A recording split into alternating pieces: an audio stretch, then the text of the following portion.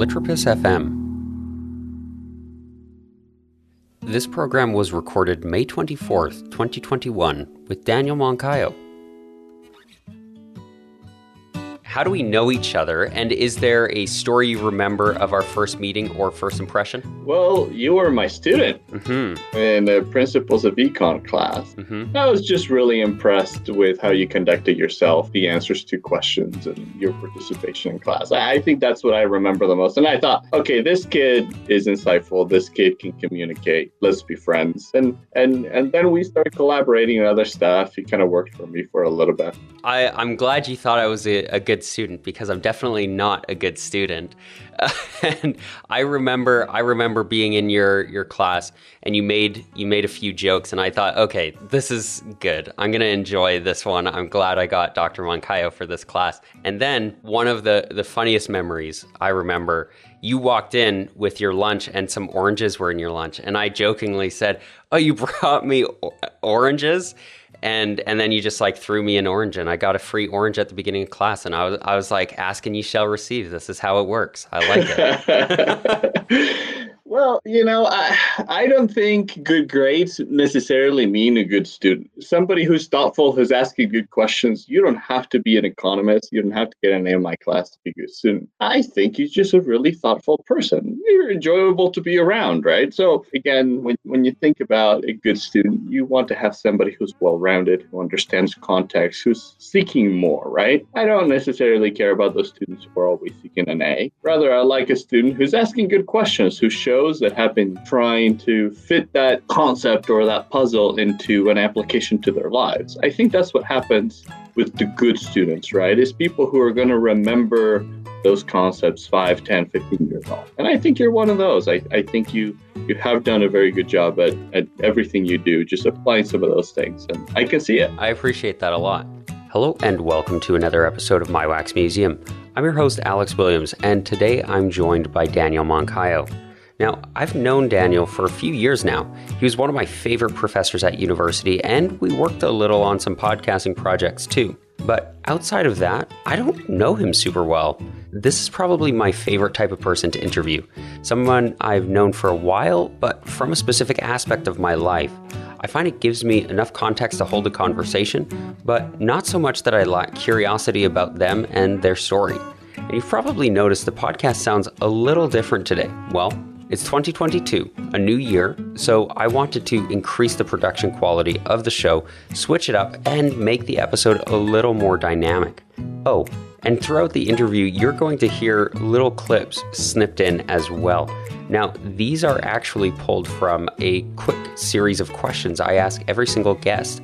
We share additional clips on our Instagram, which you can find at My Wax Museum. And more importantly, remember to make 5 minutes today to listen intently to the people around you. Where are you from originally, growing up, and now? So I grew up in Ecuador, in a city called Quito. It's the capital of Ecuador. It's a city high up in the Andes. Most people in the United States, when they think of cities, they think of these big cities on the plain, right? Los Angeles, New York, Dallas, and so on and so forth. But Quito has about 2.5, almost 3 million people by now. And the valley that it sits on is about 5 miles wide. So it's a big, long city. It's about 35 maybe miles long, but 5 miles wide. Wow. Very interesting city. It was there because the better place to put a city was impossible because the Native Americans did not like the Spanish coming and settling in their valley. So they put it in a more defensible place right at the top of a hill in this crazy valley. But now it grew into this beautiful city. Again, 60 to 80 degrees all year long. It is beautiful. And I moved to the States when I was about to turn 18 to go to college at BYU, Idaho. And I spent many years here between that and serving a mission for a church. And I came back to the States, got married, spent quite a bit of time in California during grad school, then got a job in Utah for a while, and then I came back to Idaho. So I guess I'm Idahoan now. I own a lifted Jeep, a few guns, and yeah, I think there might be a "Don't Tread on Me" sticker on my Jeep. So I think I embrace the culture. You really fit in. I like it. Okay. Well, you have to, or they shoot you. Daniel Moncayo, welcome to My Wax Museum. Well, thank you for having me. This is an awesome idea. I love it. I'm excited to interview you. You are the 144th interview I have done on this podcast, which is really crazy to me that I know that many people willing to come and sit down and answer my questions. So before we got into this interview, we were talking about where you're from, which you're from Quito, the Ecuadorian capital. Can you tell me a little bit about what it was like growing up there? Oh, yeah. Ecuador is, I think, a place of very big contrast, right? And I think that living experience kind of matches the geography because we have beautiful beaches with really warm beaches at the top of the country, and then near the bottom, the water's now cold, right? Because two big currents converge right on the coast of Ecuador, a warm current and a top current. At the same time, the coast is by the ocean, of course, and then you have the Andes Mountains, some of the tallest mountain ranges, and our cities are pretty high up there. And then you drive 4 hours to the east, and then you're in the jungle. And then you have the Galapagos Island in there. And it's just, again, a lot of variety and extremes. And it's sort of the same way with people and growing up. I lived in a nice penthouse apartment when I was a teenager. I had 2 cars. My dad had a really nice job. I went to a private school, which doesn't sound the same as it is here. It's not $30,000 a year, but still quite expensive for the place. Mm-hmm. And then I just walked 5 minutes down from the hill I lived in, and people lived in shanties. So, some of my friends from school would have a driver and a Mercedes to pick them up, while my friends in my neighborhood, were dealing drugs and in gangs. so I had a really wide variety of experiences, right? Mm-hmm. It's so funny because growing up in my school, after some of my high school friends met my neighborhood friends, they were really scared of me because they thought I did all the stuff that my friends used to do, stealing, thieving, all this other stuff, but not really, right? It was just I liked some of them because of who they were. Yeah. But it's kind of like that, right? It's just a lot of extremes, deep, abject poverty in one extreme and extreme wealth on the other. So it's just, I think, a place where I learned to appreciate the differences among people and to really see them for who they are, not for what they have. Yeah. Because to be honest, I like my neighborhood friends better than my high school friends. They were just better people. And yet they didn't have anything or very little, but I liked them a lot better. Yeah. What was it about them that made you like them so much better? Oh, they were happy. They didn't care about the type of jeans that they bought, Mm-hmm. right? Whether they're American jeans or not, they didn't care, right? They just had fun, and we played soccer together, and then we hung out, and there was nothing about it. There was no worries, no concerns. It was just living. Yeah. Growing up, how aware were you of this contrast? Was it something that you're kind of like, or was it something that you knew the whole time, like, this is really different? There are these two totally different worlds here. I think it's pretty obvious. I think that on the bad side, there are some very saddening ethnic and racial conflicts in Ecuador, right? There's the remains of colonialism are very strong there, and there are always these very very deep, entrenched differences among people, right? And we have really insulting names for each other, and we don't like each other. And I'm a mestizo, mostly look white, and again, my parents did well, so I was on a different social economic class as other people. So it's just, again, like, there's these differences that are very unfortunate, right? that I broke consistently, right? But I don't think many people do. So yeah, I think I was very well aware. I mean, just by the way my grandpa talked about black people, he's a ossified racist, but he grew up in a different time, and but being around, that growing up, you tend to see people differently because everybody is just pointing the finger at each other and pointing out those differences. Yeah. Seeing this contrast and having friends, your high school friends and your neighborhood friends, how did that teach you about different people? And then how did you start forming your own perspectives on who different people were, whatever their background was? Well, I think that people are people. It doesn't matter their color, their shape, their height. You ultimately see that, Mm-hmm. right? And that all those differences are all made up. Really, they don't matter. And I think that that's something that was even more salient to me when I came to the United States, because in Ecuador, I was at top of the socioeconomic pyramid, Mm-hmm. right?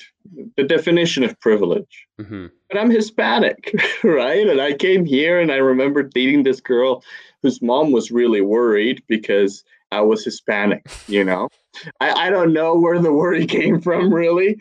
I don't think, she should have worried if she saw me today where, where I'm at. But at the moment, I was this foreign kid with an accent. Yeah. So I think that even solidified that idea in my mind, right? It's like, you're no different. I mean, come on, like, with my academic background, my socioeconomic background, like, I was better off in in Ecuador than you are here in the United States as a family. So, Right. like, let's not look down upon me, right? Right. But it still happened, right? Right. So ultimately, it's just the fact that I think ignorance just drives prejudice towards each other. Yeah. And I'm glad I had that opportunity to look past those. Yeah. Yeah. I mean, if you sit and listen and you interact with people like you did with your neighborhood friends, you realize they're good guys. They're happy guys. They're, like they might live a different life slightly than I do, but they're people all the same, right? Yeah.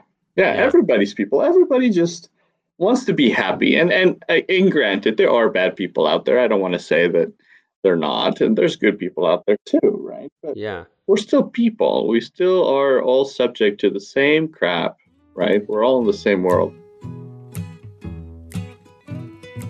How would you summarize your life in one sentence and why?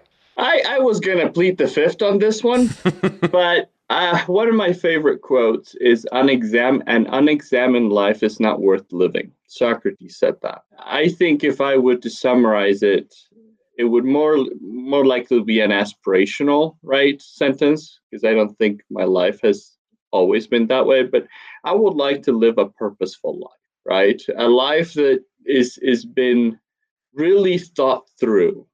I really spend a lot of time thinking about what guides my life and the values that I espouse and how I treat others and what I want to be said on my tombstone kind of things. And I just want to make sure that, I live that kind of life.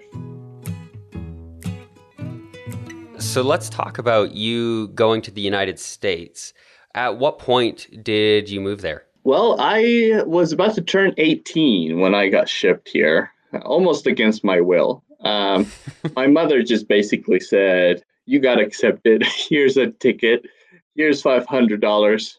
Go surprise me." Right. And I did not want, I had my girlfriend, I had my friends, I had already applied and got accepted to good universities over there. But my mother thought, this kid is wild. He needs to go to a church school, somewhere they're gonna, shape him and mold him. And I'm grateful for that. And I think underneath it all, I knew that that would have been better for me. And I mean, what kid is going to throw away an opportunity to come to the United States for an education? Like, I'm too rational to not take that opportunity. So I ended up coming here. Did you see it as a bit of an adventure? Had you ever been to the States before? Yeah. I came to Disney and did the touristy things, and all that stuff.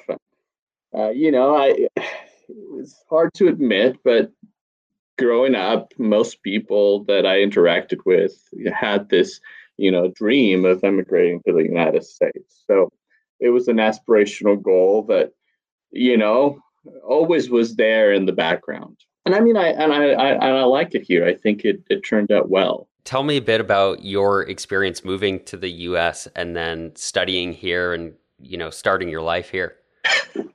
Well, if I had gone to the University of California, maybe, or any other big public institution in the United States, it wouldn't have been that big of a change. But I came to BYU, Idaho, and I was this hippie kid with, you know, um, really long hair and just, very different looking.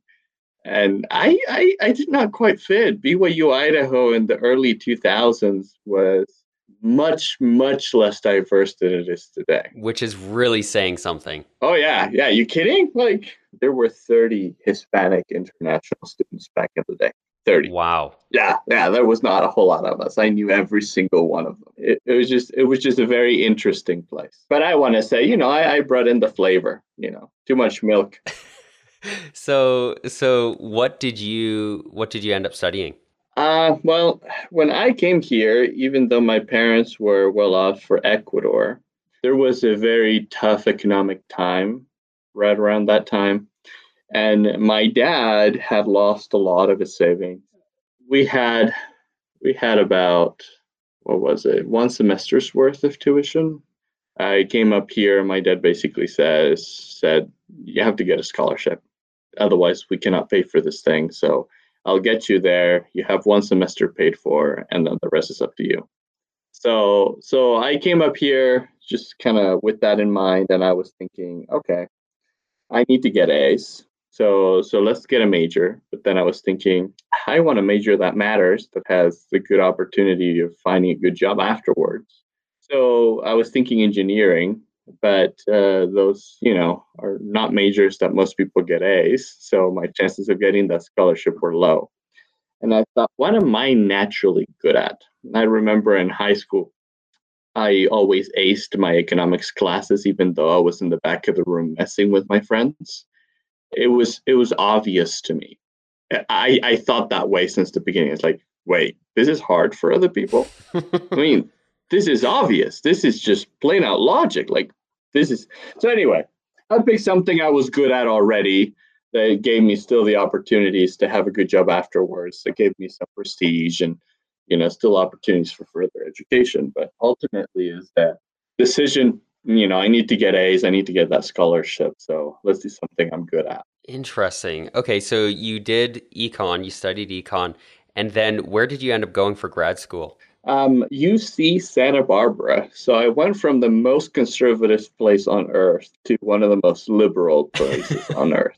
How is that change? It was awesome. Those people are crazy. Although my students were high half of the time.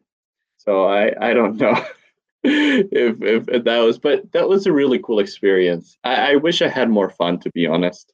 Grad school is a bit different. It's a world of its own. I just went in, at 8, 9 in the morning, left work at 10, 11, or, 12, 1, 2, and just did that for 6 years straight. Holy cow. That's insane. And did you like do you look back fondly on that experience? Like has it kind of aged in a way that is satisfying to look back on, or is it kind of like I really really should have had more fun? No, I should have had more fun. I mean, I live 10-minute walk away from the beach, yet I might have gone to the beach 6 times in 6 years. Wow. So I mean, my wifey had a fun time, I think. But the way we did it, I think, was not something I would do again.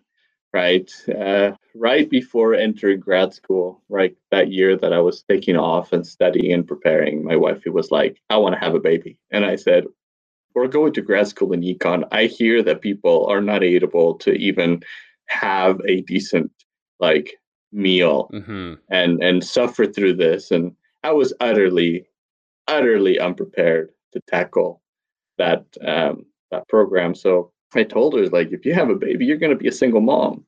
But she wanted to do it anyway. She understood. So she was a single mom for like 3 years. Like I was not even there. Holy cow. I wish I had changed that. I think we could have waited a few years to have kids.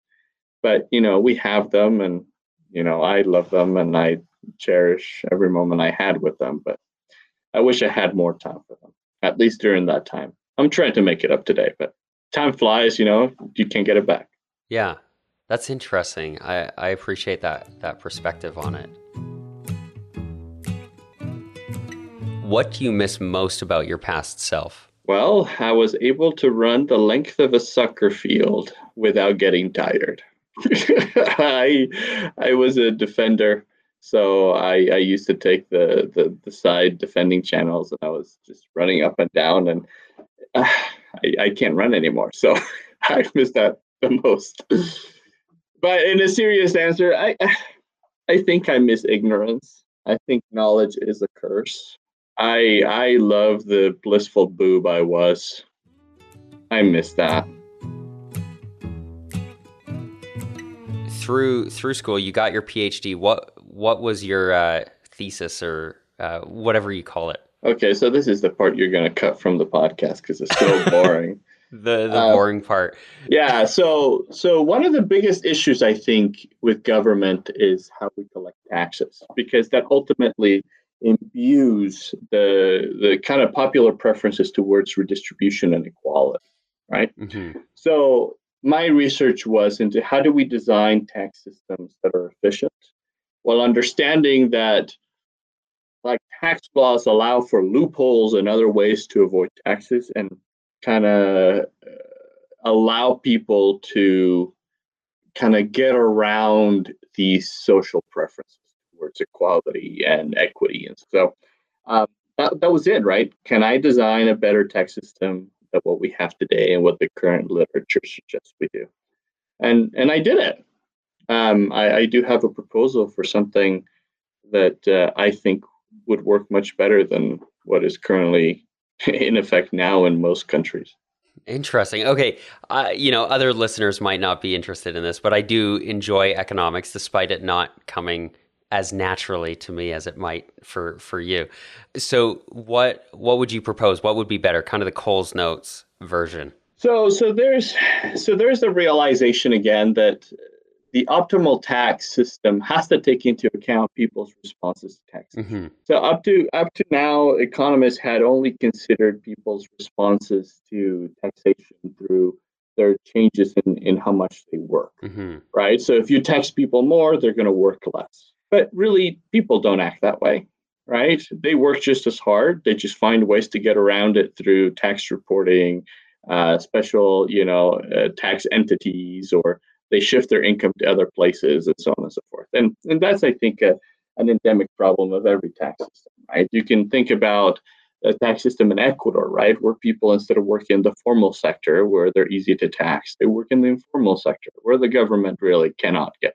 All those would classify to me as driving a wedge between what the law says people should pay and what they actually pay. So because that mechanism of kind of tax avoidance and tax evasion was completely ignored by the literature, what I did is I created a theoretical model that took that into account. So not as the world should be, but right as the world is, right? And ultimately what you see is a trade-off, right? The higher taxes are going to be, the more people are going to avoid them, right? Through all of these reporting, all of these other type of activities that have nothing to do with how much they work. Mm-hmm. So the government has to balance out their need for revenue with the amount of kind of deadweight losses that they're imposing on the economy because people are working really hard to get out of paying taxes. Mm-hmm. So most taxes in the prior literature, when they were only considering changes to labor supply, were as high as 80%, right? Taxes on income, because income taxes are inefficient as long as they change behavior, right? But we saw empirically that people do not change their behavior to income taxes per se, and at least in their labor supply again. But once you take into account all these other ways that people actually change their behavior, then high taxes become even more inefficient. So taxes should be significantly lower than that to avoid these the cost of getting out of paying taxes. So I think best case scenario taxes should be as high as 50%, but that is like an upper bound. Interesting. Okay. I think I'll have to do a whole other podcast to quiz you on this and learn more about it, because I'm interested in those things. I know most people aren't. I remember I had a late night conversation. My brother-in-law is a tax accountant, and I remember having a late night conversation with him about taxes and how it works and how he thinks it should work. And so I do enjoy those conversations. But well, from his perspective, you want as many loopholes as you can because that's why they got paid. Right, exactly. Yeah, so don't tell him that I think he's a dead weight loss. I won't. I won't, and I don't think he listens to the podcast either. So you got nothing to worry about. Oh, by the way, all my political family on Kristen's side, they're all accountants. So oh, really? I'm saying that with love. Okay, good. I'm glad you put that in there. I'll make sure not to cut that part out, so they all know.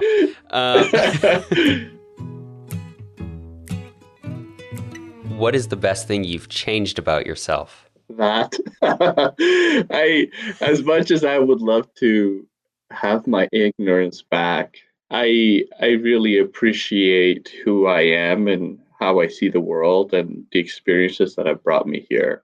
I think that just getting more education is what I'm most proud of, and sort of my ongoing efforts to keep getting better. Of course, you teach economics now. Do you want to tell me a little bit about what it's like, the difference between studying and now being more focused on the teaching aspect of it? I don't think there's a whole lot of difference. I mean, I think I'm a student of economics. I don't think one stops studying economics. I think that's ultimately what being a professor is, right? Is I'm trying to acquire more knowledge to pass that along. That said, it's utterly frustrating. and it's not my students' fault. Like, let's say that flat out at the front, right? It's just that you guys don't know. And you don't know how much you don't know. So trying to communicate not just a concept, but the context, both historical and how it should be applied to one's life, is incredibly difficult. Because knowing something is useless unless you apply it, right? And that application of knowledge is called wisdom. And teaching somebody something is not hard. You ask them to memorize, you put some stakes along with it in a test and a grade, and they'll memorize it. But that doesn't matter that they care about it, that they've learned how to use it, that they are going to improve their lives because of it. That second part is what I struggle with, because it is out of my control, right? I'm depending on my student to do that part and figuring out what are the incentives, how can I do a better job at helping them make that step. Because knowledge of my field, as many other fields will do, of course, will change their lives. It's just that I can't do that for them. I wish I did. Yeah. So it's a little hard, right? Because I understand I've built enough context and nuance. Every bit of information just kind of enriches my life. Right. If you could tell the world one thing, what would it be? I think I would tell most people that they are stupid. And in fact, they're so stupid that they don't know that they're stupid. I think that if most people had a bit of humility to understand that as collective humans don't understand a whole lot, and as individuals, we don't understand most things, and that we are limited in our ability to perceive and understand the world around us, I think more people would appreciate expertise. More leaders would be humble about the kind of risk and decisions they make, right? And people wouldn't generally be kinder to each other because you don't know what you don't know. And even somebody with my level of expertise, I can tell you that even on something that I'm an expert on, we know nothing.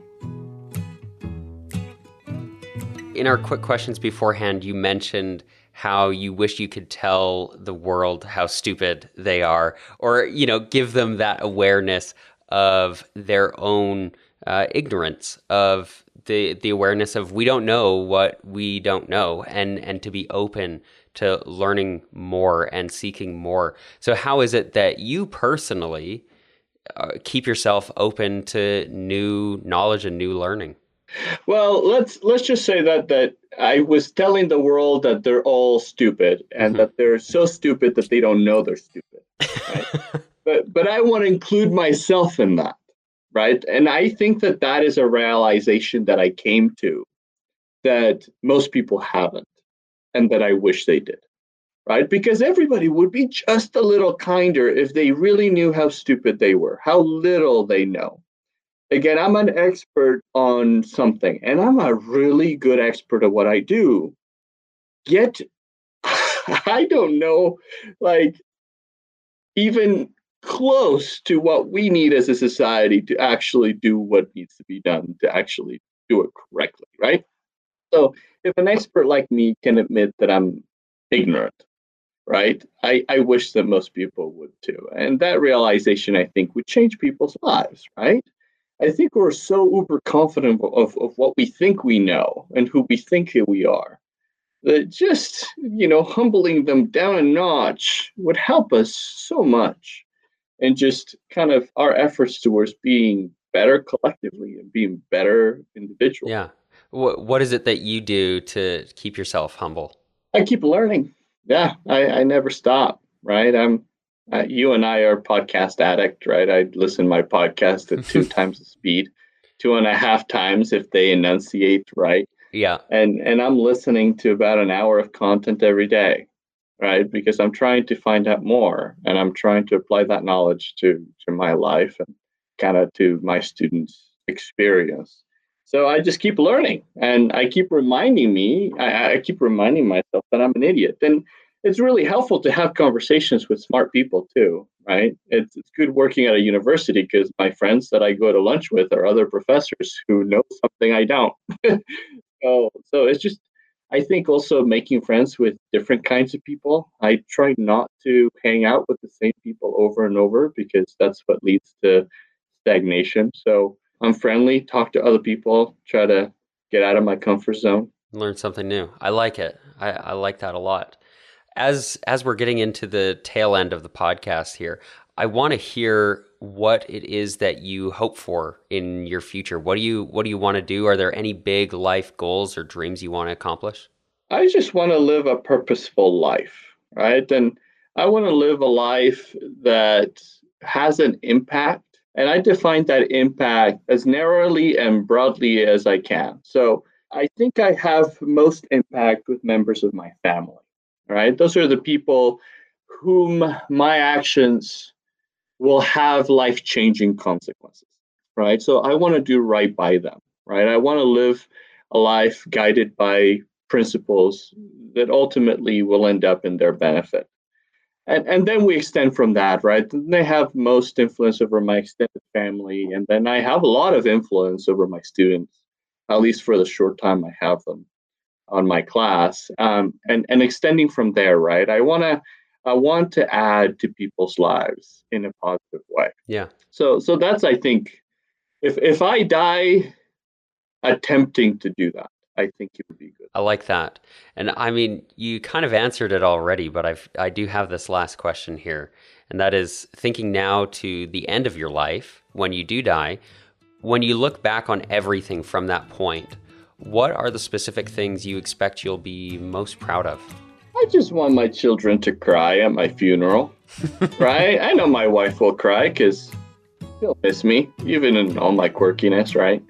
I want my children to remember fondly times they spent together, my grandchildren. Everybody else, I don't care. I think that if that's the case, I think I'll be happy. I like it. Well, with that, I just want to say thank you very much for joining me. Yeah, you bet. It's always a pleasure talking to you. You're so much fun. And thank you, not just for listening to and supporting the show, but for listening intently to the people around you. Now, I know the econ bit wasn't the most interesting to everyone, but I loved it. And the great part is Daniel loves econ too. I think that's one of the best parts about listening, finding mutual interests and doing a little bit of geeking out. Like I said, I'm trying out something new this year, so the tail of the show will now include a couple highlights from the interview. Hopefully that helps me practice better listening. And I highly recommend you subscribe because we've got some really cool guests coming up. So make sure you're following the podcast in whatever podcast app you're listening on. And follow us on Instagram for more of those interesting clips. We've got some really interesting answers coming up. Oh, and I've also started asking guests to ask me a question after each interview. So if you want to hear an interview with me, that'll be coming out at the end of the year. It'll be a really cool compilation. The music in this program is by Garrett Vandenberg. He did a fantastic job, and I've linked to more of his work in the show notes. Everything else was by me, Alex Williams. That includes the hosting, the editing, and all of that stuff. If you want to support the show, you can leave us a review, share with a friend, follow us on Instagram, or support my work through Patreon. Links for everything and more are in the show notes. And remember, make 5 minutes today to listen intently to the people around you.